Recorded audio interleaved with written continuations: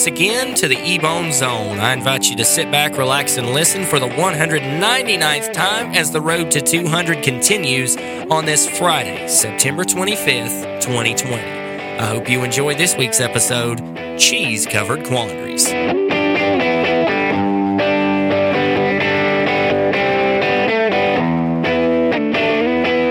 And there's the fade. I don't know if there's ever been a kid that hasn't had a birthday party at Chuck E. Cheese's.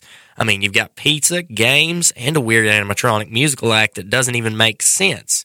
What's not to like? Seriously, though, I went back a few months ago in a fit of curiosity at 2 a.m. and watched a performance of Munch's Make-Believe Band, and believe me, sweet mercy, it was weird. It sounded like they weren't even trying. Okay, I know. The members of the band aren't real and they aren't actually playing their instruments, but that's not my main issue with this. The banter in between songs was the worst. So scripted and bland. After watching that, I'd expect even their most diehard loyal fans would cringe out of their skin and say something about how they wanted authenticity for their birthday instead. Mom, you told me we were going to see Marshall Tucker. And then the next thing you know, the little dude throws his Pepsi on stage when they ignore his request to play Can't You See because they're robots and can't hear things. Tragic. Anyway, regardless of that, a classic rock-loving toddler who doesn't get his way with the music isn't our main concern. It's the pizza. Everybody loves a slice once in a while. I know for sure I do. But there has been a huge outcry over Chuck E. Cheese's triangles of cheesy goodness lately because sometime last year a YouTube video was put out talking about how supposedly their pizza was recycled. Let's dive a little deeper, shall we? How did this even get started?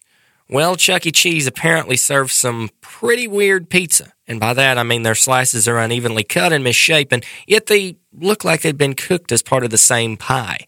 The theory going around is that they reuse uneaten pizza, and that sounds disgusting. Honestly, I don't enjoy that idea. The company was pretty quick to respond, though. Right out of the gate, they tweeted, "No conspiracies here. Our pizzas are made to order, and we prepare our dough fresh in restaurant," which means that they're not always perfectly uniform in shape, but always delicious. Here's the thing. That isn't relevant to the conversation at all, because you'd think they'd come out and say, "Yeah, you'll have to excuse him. This man's a bold-faced liar, and he has no idea what he's talking about. We resent his comments because they're absolutely false. We've never cooked a pizza, given it to someone, and reused the leftovers that they didn't eat. That's disgusting. Are you crazy?" But no, not at all. That's not what they did. They just talked about the dough. That's one thing that confuses me. Think about this for a second. Think about it this way. You own a chain restaurant, right? And somebody says your food's trash. That's their opinion. You can leave that alone. But when somebody comes after your location by saying you're doing something that's most likely against every health code in the book,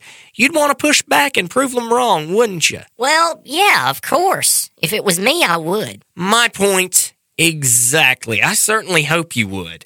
Even the CEO of Google chimed in. Whoa, hold on. I was not expecting that. You stay out of this, man. Aside from the fact that you own YouTube, this has nothing to do with you. Really?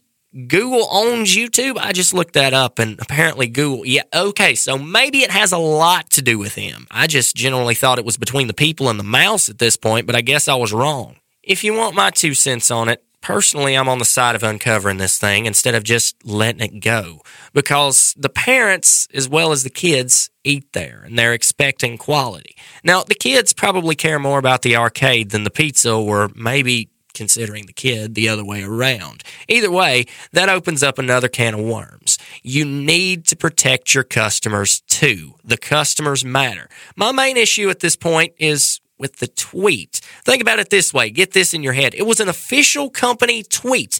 An official company tweet that you would expect to get more from, but you get nothing from except that the dough is made in the restaurant? All I'm saying is, Chuck E. Cheese, do your part and protect your brand.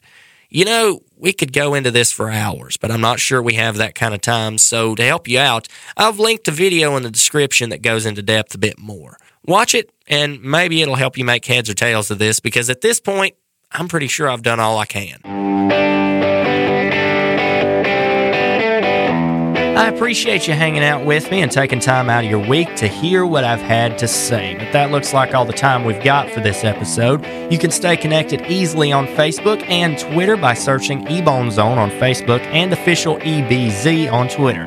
That's capital O in Official, capital EBZ. If you're listening on Apple Podcasts, go ahead and drop a review, tell me how I'm doing, and subscribe if you can. Until next time, God bless you, stay humble, and keep an ear out.